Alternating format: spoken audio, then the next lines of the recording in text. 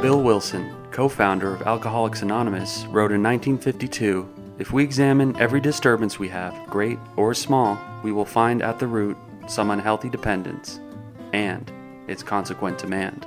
Wilson suggested that if we could identify and continually surrender these unrealistic and unrealizable demands, that we may then be able to accomplish what he imagined to be the recovery's next frontier, something he called emotional sobriety. Flash forward 70 years and join psychotherapists and best-selling authors Tom Rutledge and Dr. Alan Berger, who have taken up the mantle of exploring Bill Wilson's new frontier. Welcome to Emotional Sobriety. Welcome to our podcast, Emotional Sobriety. Glad to have you back, Alan. I've missed you. Patrick and I have both missed you the last couple of weeks, and we've tried to carry on as best we can. But like I texted you guys earlier, good to have the band back together. Yes, I'm excited to be back, and you guys carried on well. We've gotten some great feedback from the shows that you did, and I'm so glad to be back. It's been an exhausting journey the last few weeks here, and we're starting to get settled here in beautiful Doylestown, Pennsylvania. So I wanted to say on the show, coming to you live from Doylestown, Pennsylvania. Doylestown sounds so bucolic. That's the coolest thing about being up in that area. It is like things, I think things are old down here, but I mean, things are, it's like, it's amazing.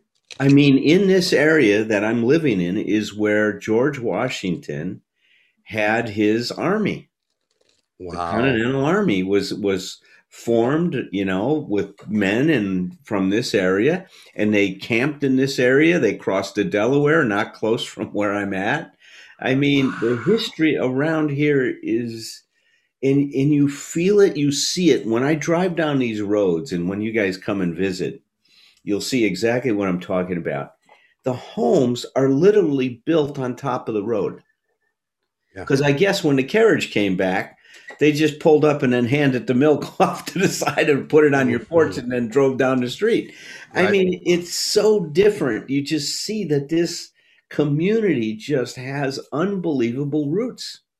Yeah. You don't get that in Los Angeles. It's the big thing that for me was missing is the incredible history that our country has. And you don't just get that in LA. You get a lot of concrete, you get a lot of freeways, you get a lot of driving time. I mean, there's wonderful things about LA. I love it. I love it for what it is.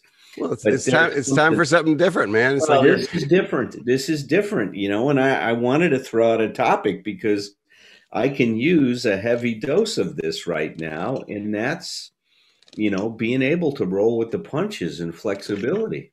Flexibility, absolutely.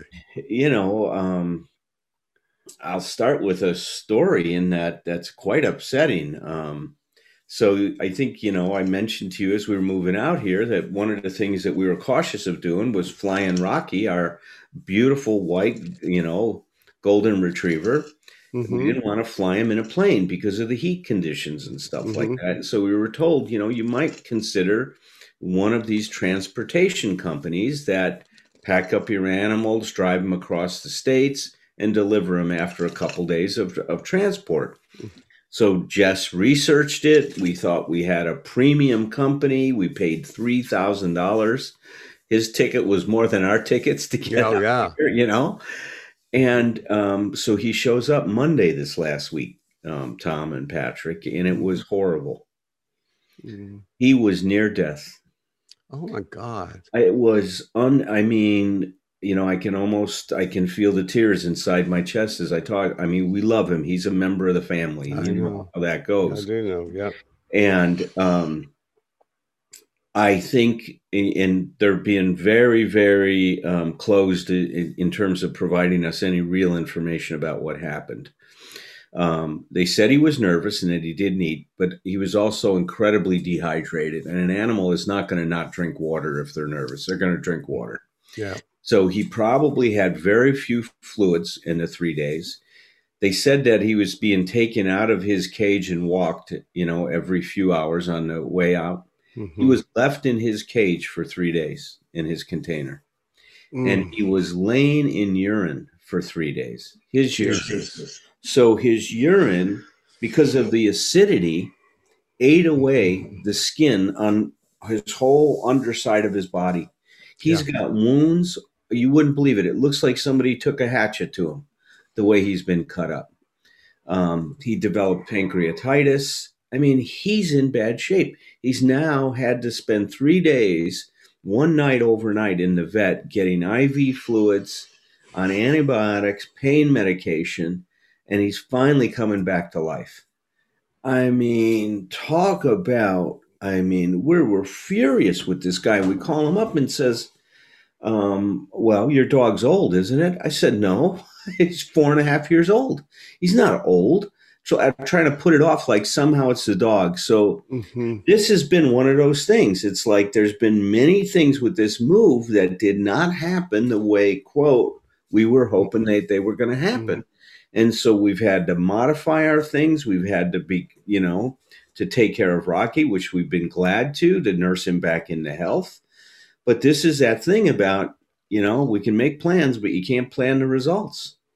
And this is the results. And, Jess wanted to first turn this all on her. What did I do? Why did I pick this company? But she did her as much due diligence as you can do, other than maybe calling previous owners or something like that had their dog transported. Do you think that revenge has a place in emotional sobriety? Because I'm sure you're thinking lawsuits. We're definitely going to ask him to make us whole.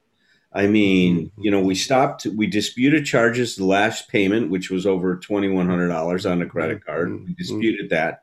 But, the vet is really taking this up and is very upset, and understandably so. Trust me, if you saw the dog, you would say, this is abuse. This is abuse.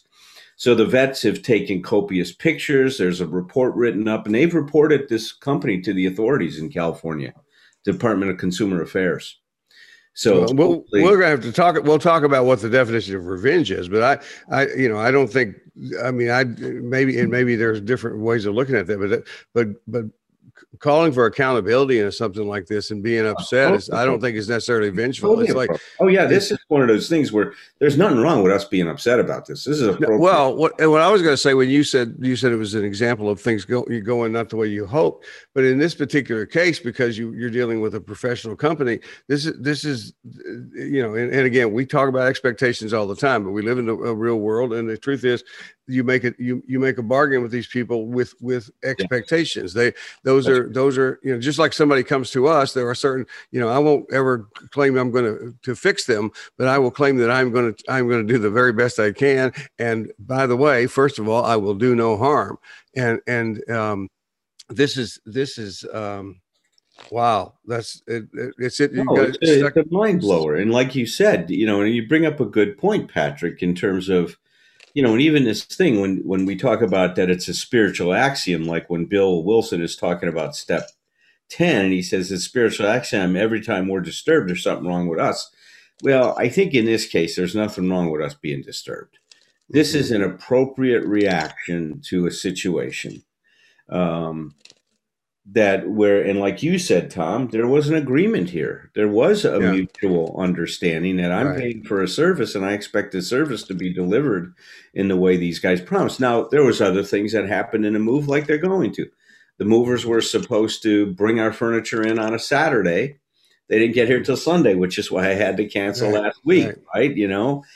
They hoped that they could pull the trailer up into our house and unload the semi. Well, once he got here and saw that there's this asphalt driveway coming back, he says, first of all, I can't get up that driveway. I'm going to bottom out. And if I did, I'd ruin your driveway. Right. Yeah. Exactly. It's an 80,000 pounds a truck, and stuff like that. The asphalt's not made to handle that kind of weight and stuff like that. So they had to shuttle things in. So those have been some of the challenges, right? In terms of being able to say, look, that stuff is out of our control, in terms of the movers getting here. So how do we roll with the punches? I was hoping to do the podcast the next day, and because they had to shuttle back and forth, the shuttle was taking a lot longer than they thought. They didn't finish the move, Tom, until Tuesday night at 8 p.m.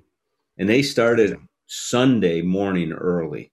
So it was 3 full days to move us in. And look, I became very close to them. They were a great group. It was Ben's truck, and he worked for Atlas Van Lines, and he had his 2 nephews with him and his sister-in-law.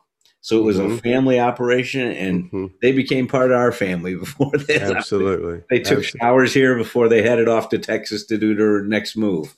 Wow. I mean, we became that close. And look, hats off to these guys. They worked literally 12-hour days, and I'm talking worked.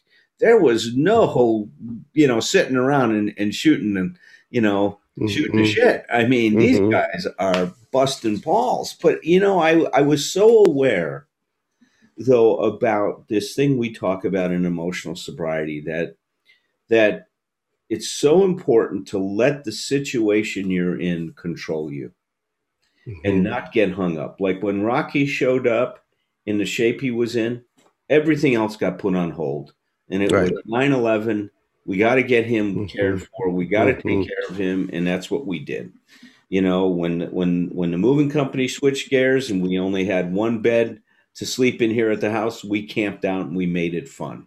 That was one of the things that was rolling with the punches. We turned it into a fun little moment. We had one bed and a flashlight and pillows, and we slept at the house with nothing else in the house. And it was wonderful. Our suitcases from where we slept. Well, a memory that all of you will have forever. It's absolutely. Well, but I want to go back for a second to what you said. When Bill says there's something wrong with your expectations. It's like, I think, and I don't know Bill, but I don't think that, I can't imagine he would disagree with some of this in the idea that I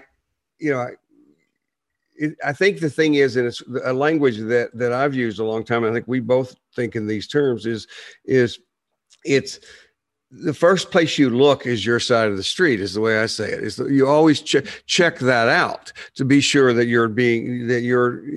because if there is something there that is about me, then I need to be able to find it. And that's the place to start. It doesn't mean that the other people are not at fault or don't have other problems with that. But the idea, there are times where we're going to do a check. And by the way, the reason you're not finding stuff that is yours to work on, if you had reacted, we can imagine different ways that any one of the three of us would react. I mean, just impulsively react to something like that. And we'd go like, oh yeah, I could find some places where I could have screwed that up for myself. It wouldn't make it right for the other people, but it's like in those cases, it would be mine to start there. But the idea hopefully what's happening and what we're teaching people too, we're practicing and teaching is the idea, if you're walking this path, it's not, emotional sobriety is not something we're going toward. It's something that runs right down the center of us. Yeah. It's always there. This is the way I've always thought about being at peace. It's we're never, we're human beings. So we're not going to land right on it all the time. We're going to live closer and closer to that center.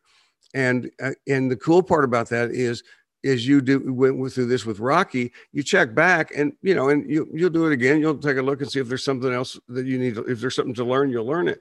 But ultimately, it's okay if you check in there and one of the ways we do that is we check it out with other people, like you're doing right now. Yeah. It's like you check it out with trustworthy people. So you have people who go like, well, wait a minute, maybe you ought to think about so and so. It's we don't isolate with it.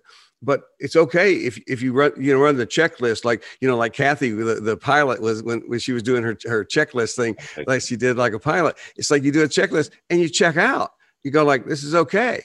Yeah. It's and the other piece is, I'm sorry, we're talking about hurting an animal, and it's like, that's I disclaim any.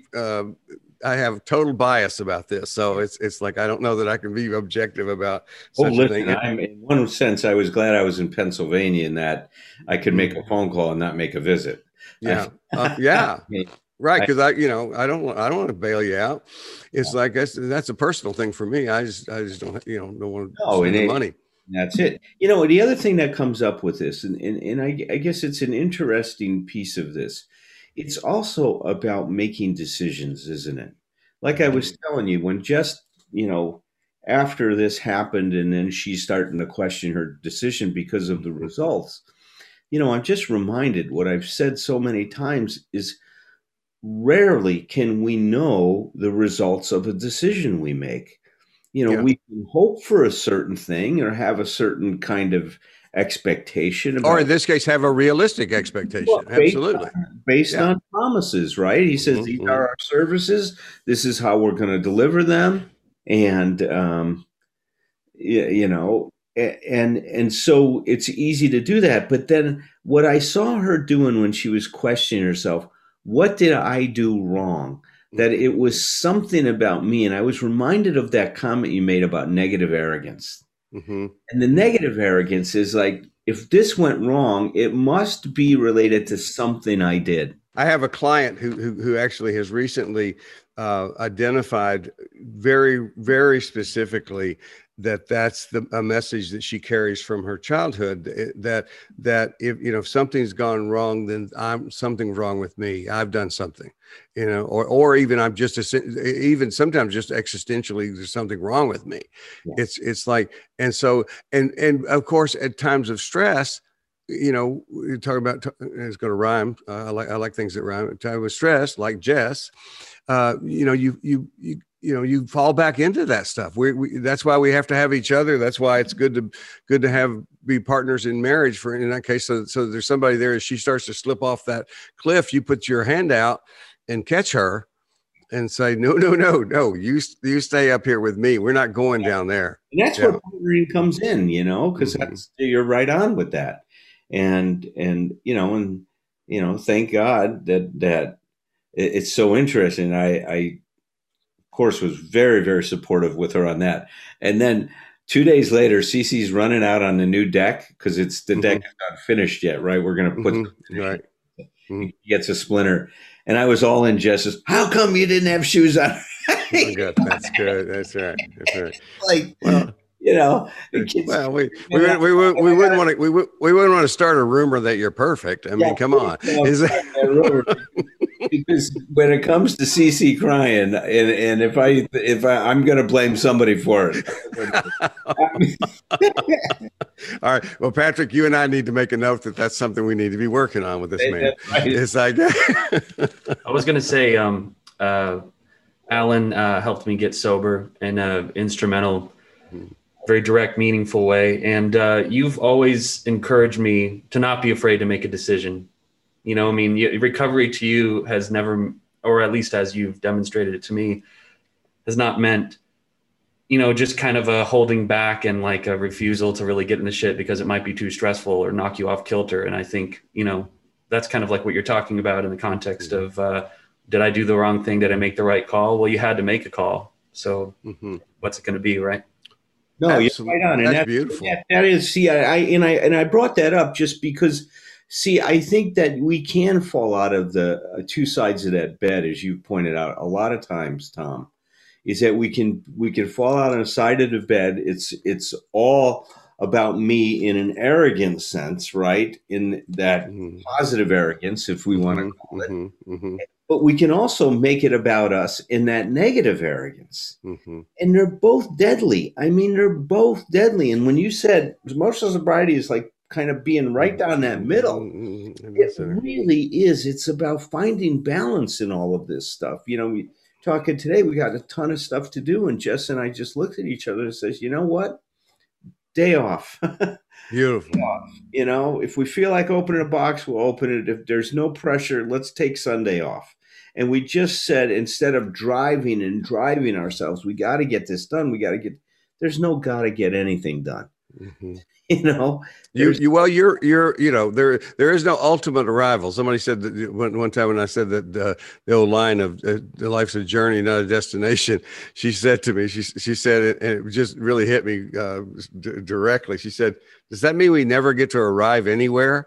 And I thought, Absolutely, that sucks. So I've decided it's a journey with multiple and many destinations, and you guys, and quite literally, and not to mention, I'm sure we could do metaphors all over the place, but quite literally, you all have arrived in Pennsylvania, in Doylestown, Pennsylvania, and you're in your home, and it's like, yes, take the day off. I love that.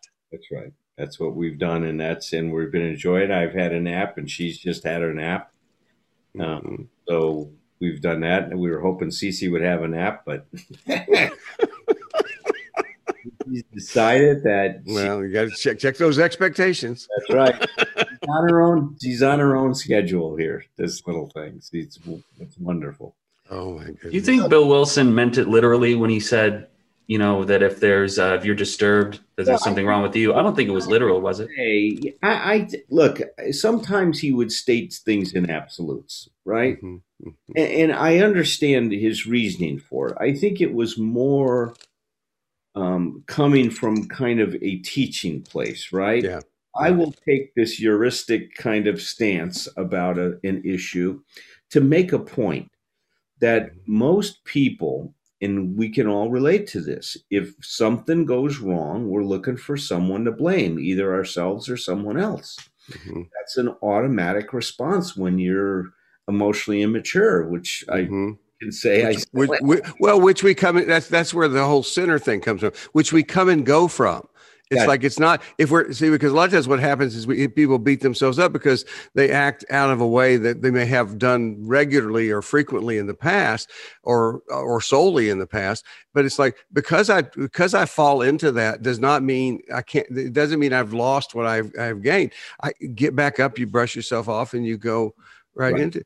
And I want to say too, that because I appreciate that question about wondering about Bill's intent with that, because I've been, and I've talked about this probably in the podcast before. It's like speaking what I call speaking with authority. This is one of the things I've learned from witnessing you talk. Is like ultimately, where I come from is a place where I had an editor say to me one time, says, Tom, if we let you go the way you want to go, as far as personalizing this stuff, you're going to have a disclaimer between every sentence. Every other sentence is going to be, the following sentence may not apply to you.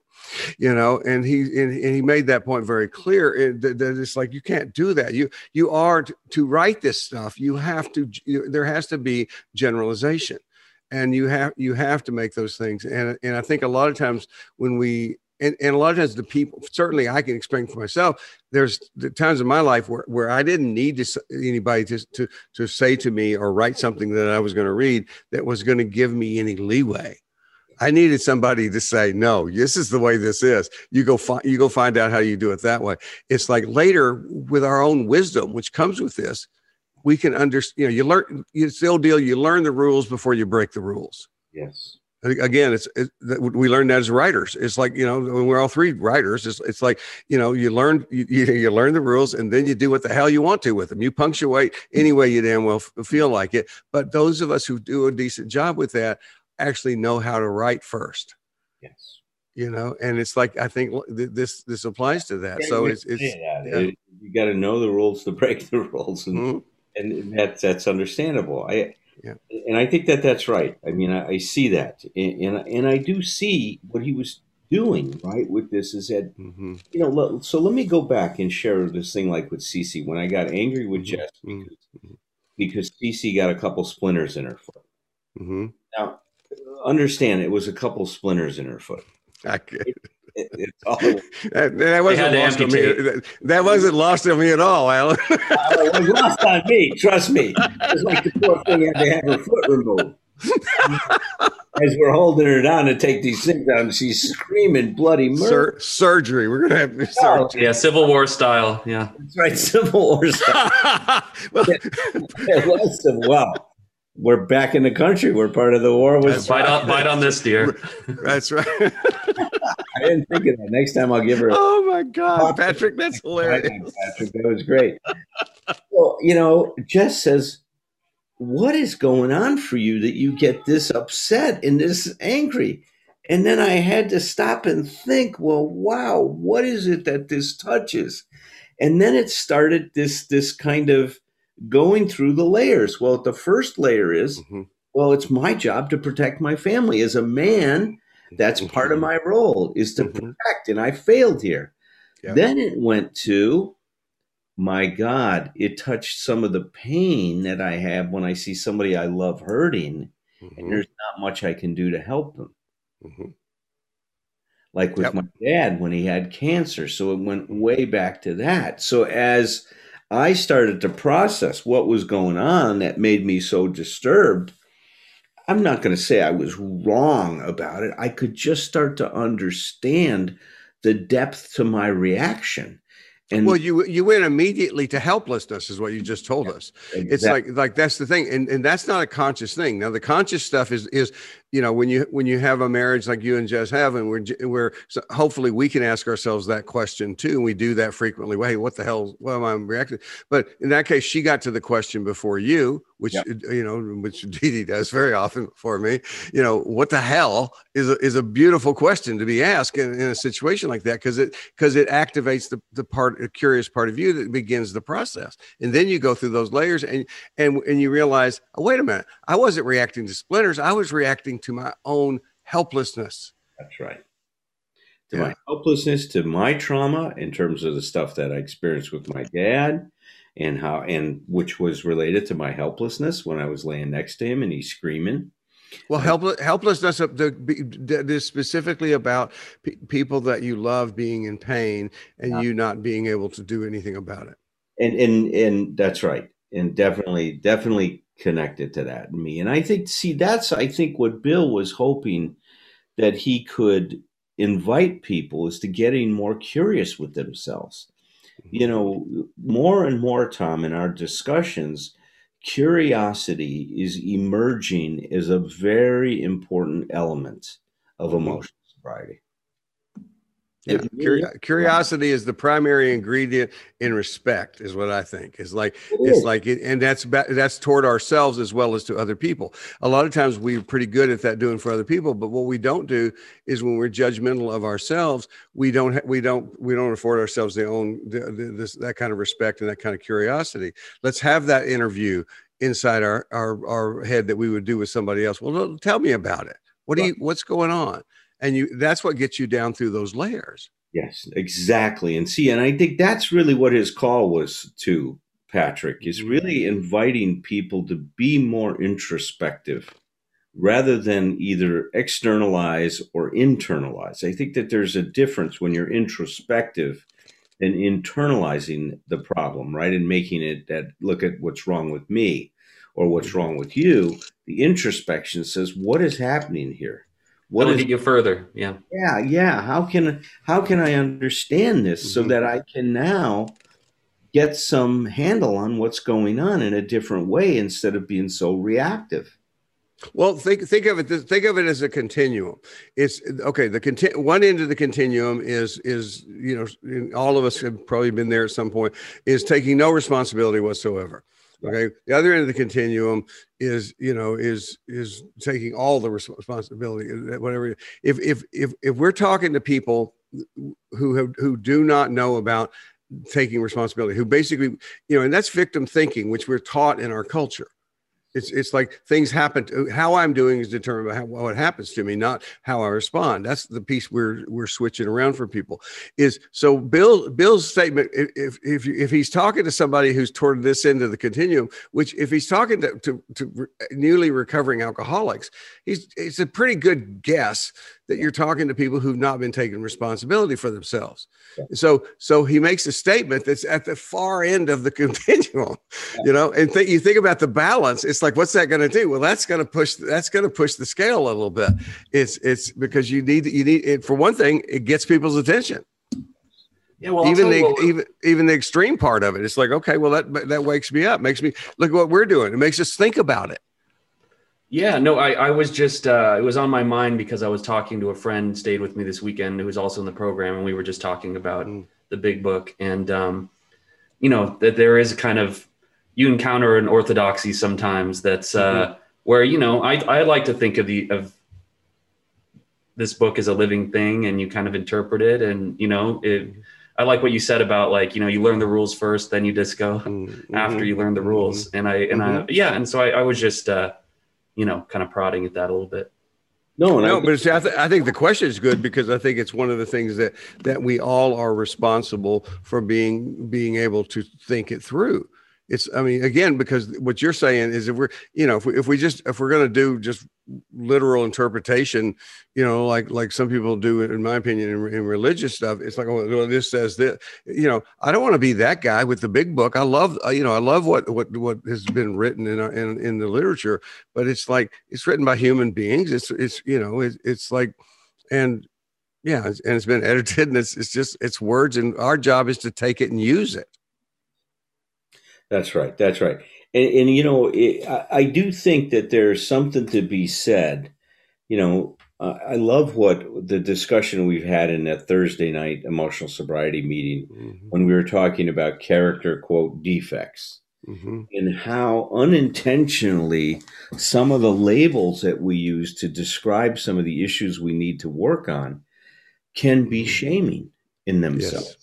Yeah. And make it hard for people to look at these things and to own them. And, when we talk about, well, was there something really wrong with me? Well, you could say, well, it would be wrong blaming Jess for what happened with Cece, but then that takes away Jess's responsibility to know this guy's being a real idiot. I don't need to take what he's saying personally, which she was able to in that case. She didn't take it personally. She has a lot of practice. Well, she has a lot. I help her keep that. Aren't you sweet? I am. What is that thing? That piece of metal that or the grinding stone that. Trust me, I give her plenty of opportunity to get blade sharp.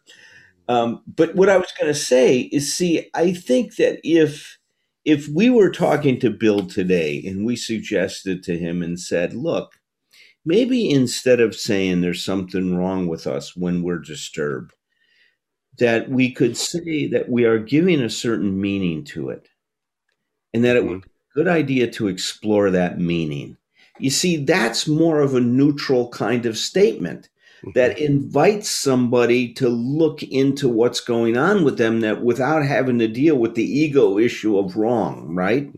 That kind of thing about being wrong. I don't know. Was I wrong? I was reactive. It had meaning to me. Was I helpful in that situation? Probably not as much as I could have been. I was holding Cece down and cooperating that way and hating Jess every minute of it. But I mean, but you see what I'm saying is that when we step back, even like that discussion about character defects, when I believe Glenn suggested character defaults.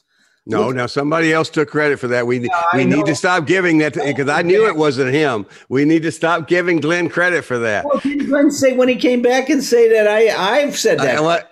Well, no, he just came back and he cleverly said, "I'm still taking credit for it, even though we had assigned it." So it's like, I'm glad that woman spoke up. I know that was important, but for her, but see, that had meaning to her, right? Of course, but see, whoever said it neutralized it. You see what I mean? We're saying that, my God, let's look at our reactions. Let's cultivate an atmosphere of curiosity. If I'm inflexible, which was the talking about today, is this the ability to roll with punches, because rarely are things going to turn out the way that we'd like them to, or let me put it this way: we know for certain they won't turn out the way we want them to all the time. Right. Not going to do that. We just know that. Maybe some days you're going to have a little more luck than another day, and things are going to go your way. But don't get confused and think that's the way it's going to go all the time. Right. Right. That's the thing we're saying. So be prepared to now respond and roll with the punches and figure out what is the next indicated step.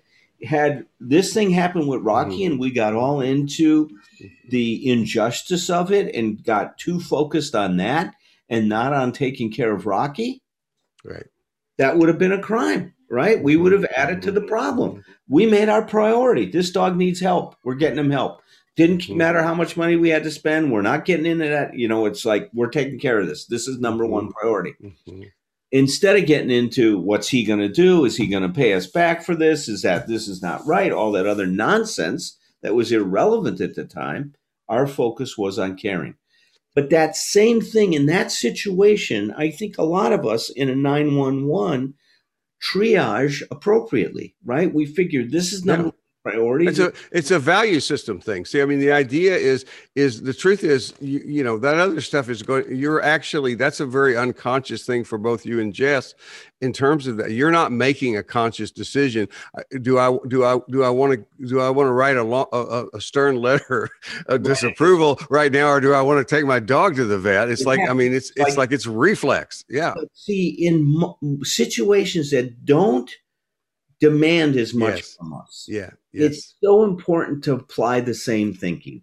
That's why good. When we talk about pausing, wait a minute, before you send that letter, write these things out. I went through that whole situation recently with a publisher, and I had all these ideas, and I wrote them out, and I sent them to you and a few other people to get feedback on, because I wanted to be thoughtful. I just didn't want to get impulsive and say things and take stances and do things that weren't well thought out. And so this is where living in that space between the stimulus and our reaction becomes so darn important, because that gives us a chance to let the best in us decide what to do. Not the reactive part of us, not the victim part of us, not the how dare you part of us, the part that is able to get aligned with reality and to be able to cope with that situation in the best way possible. Right. Okay. Two things I want to be sure and point out. One of them, just to leave things in a nice gray area where I think some ways they need to be. One of the things when we talk about, when you imagine the conversation with Bill and kind of making an editing suggestion, that kind of stuff, is one of the things that I know is that it was extremely important to me in my process of getting better, and I mean better by being described as becoming the adult who's responsible for myself, which is what I think what this is all about. It's like, it was really important. The language of being able to let myself be wrong was important. It was, because I was already a master at couching things in I could do an essay presentation on anything and talk my way. I could talk my way through most things. Well, until I met my wife, and thank goodness for that, because she was not available to listen to that stuff. But so it was important to me to realize when I say, I was being confronted with this. One of the things I say is I remember the day that Dee Dee was confronting me with some stuff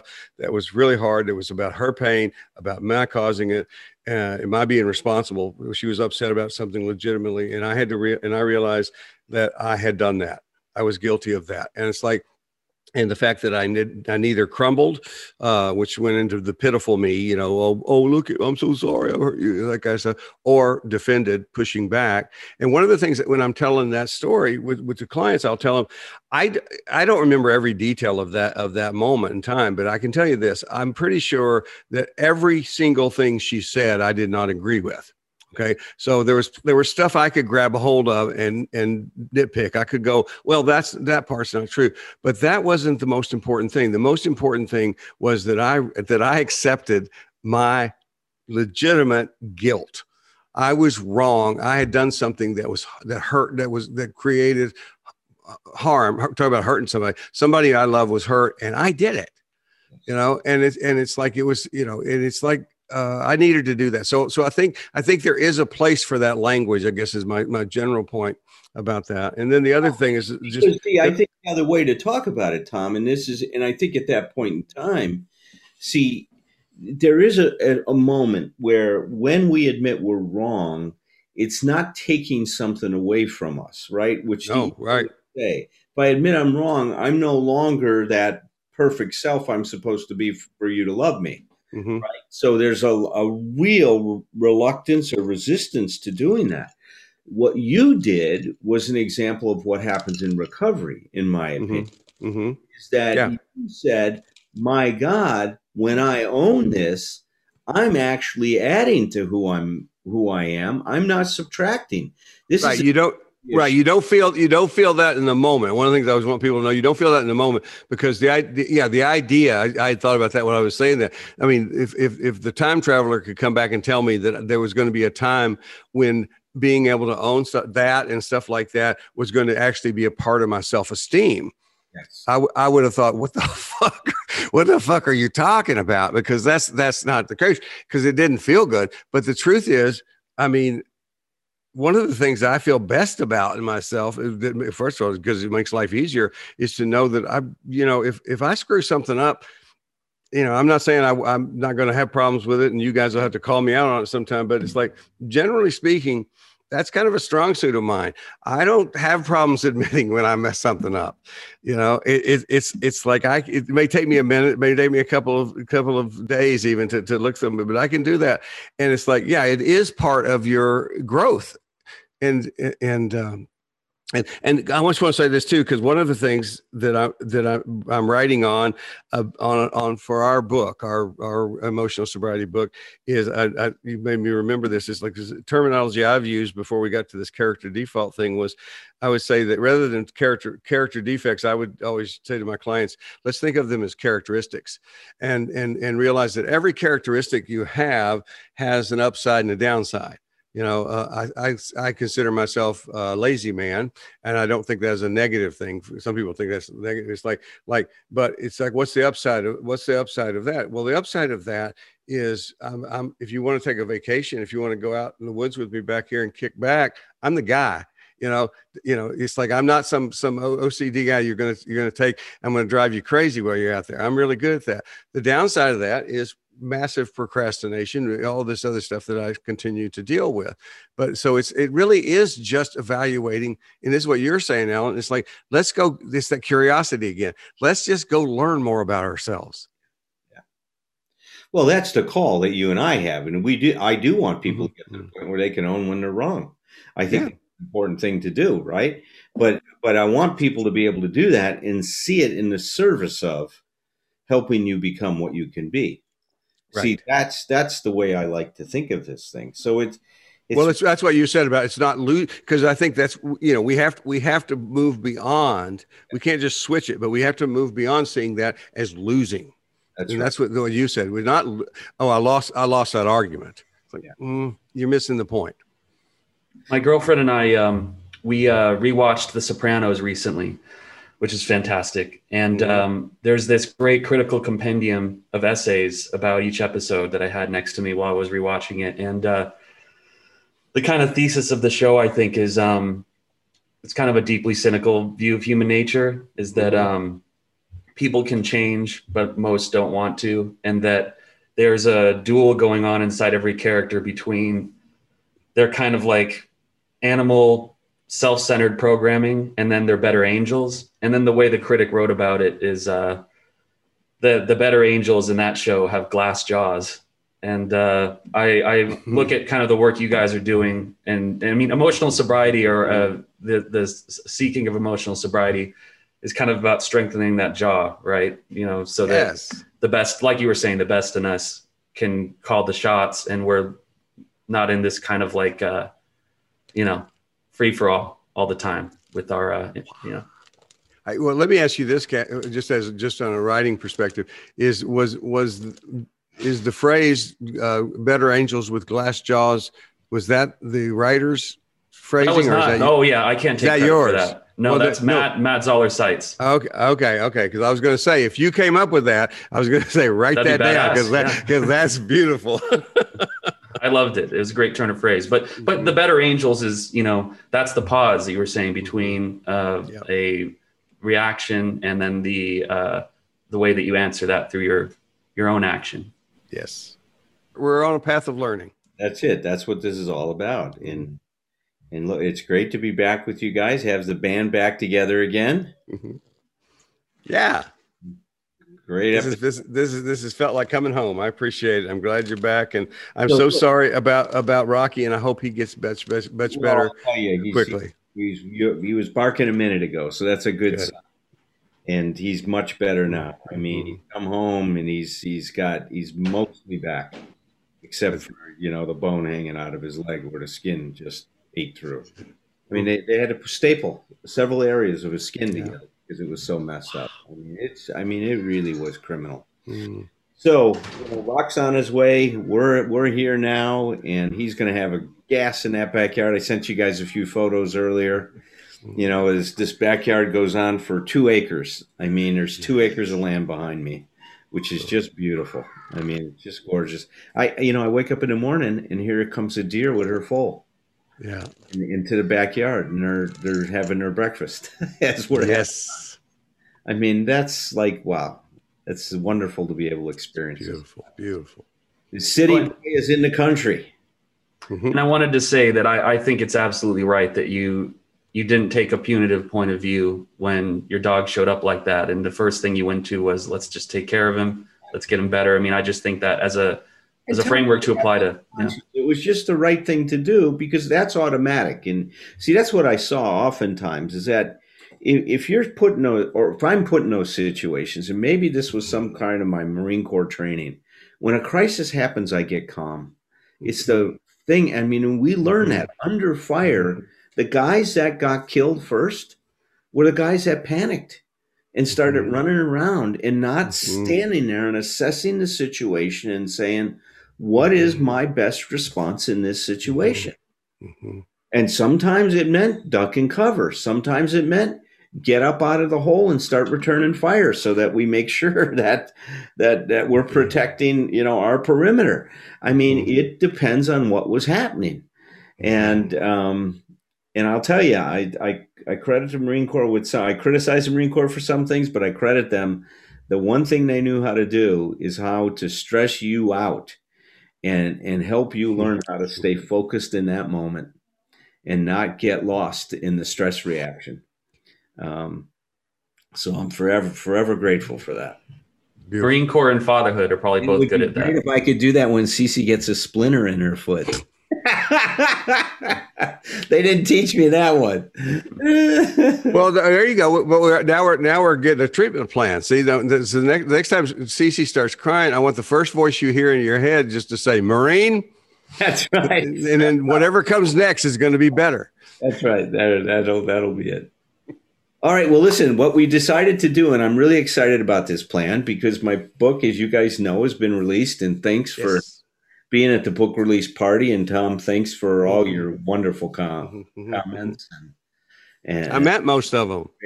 I'm glad you did. It felt very hard. An incredible evening for me in terms of, I call it a meeting. Beautiful. It was talk about letting yourself receive some things. That was like a heavy dose of being appreciated. And I appreciate that very much. Remember that? Shut up and receive. Shut up and receive, man. That was it, man. That was a night I was so filled with so much from that evening. And we're going to start walking through the book next week, and we're going to take the chapters on and we're going to discuss them and what's going on and hopefully extend some of the discussions because, you've discovered this when you write something, all of a sudden you realize, God, that would have been good to put in a book more. This curiosity thing. I would have loved to add that element to the book because it adds so much to discussion. But look, the initial feedback has been great. I'm very excited that we're going to do that next time. And so please turn in next time and spread the word. Wonderful to have you back, Alan. Thank you.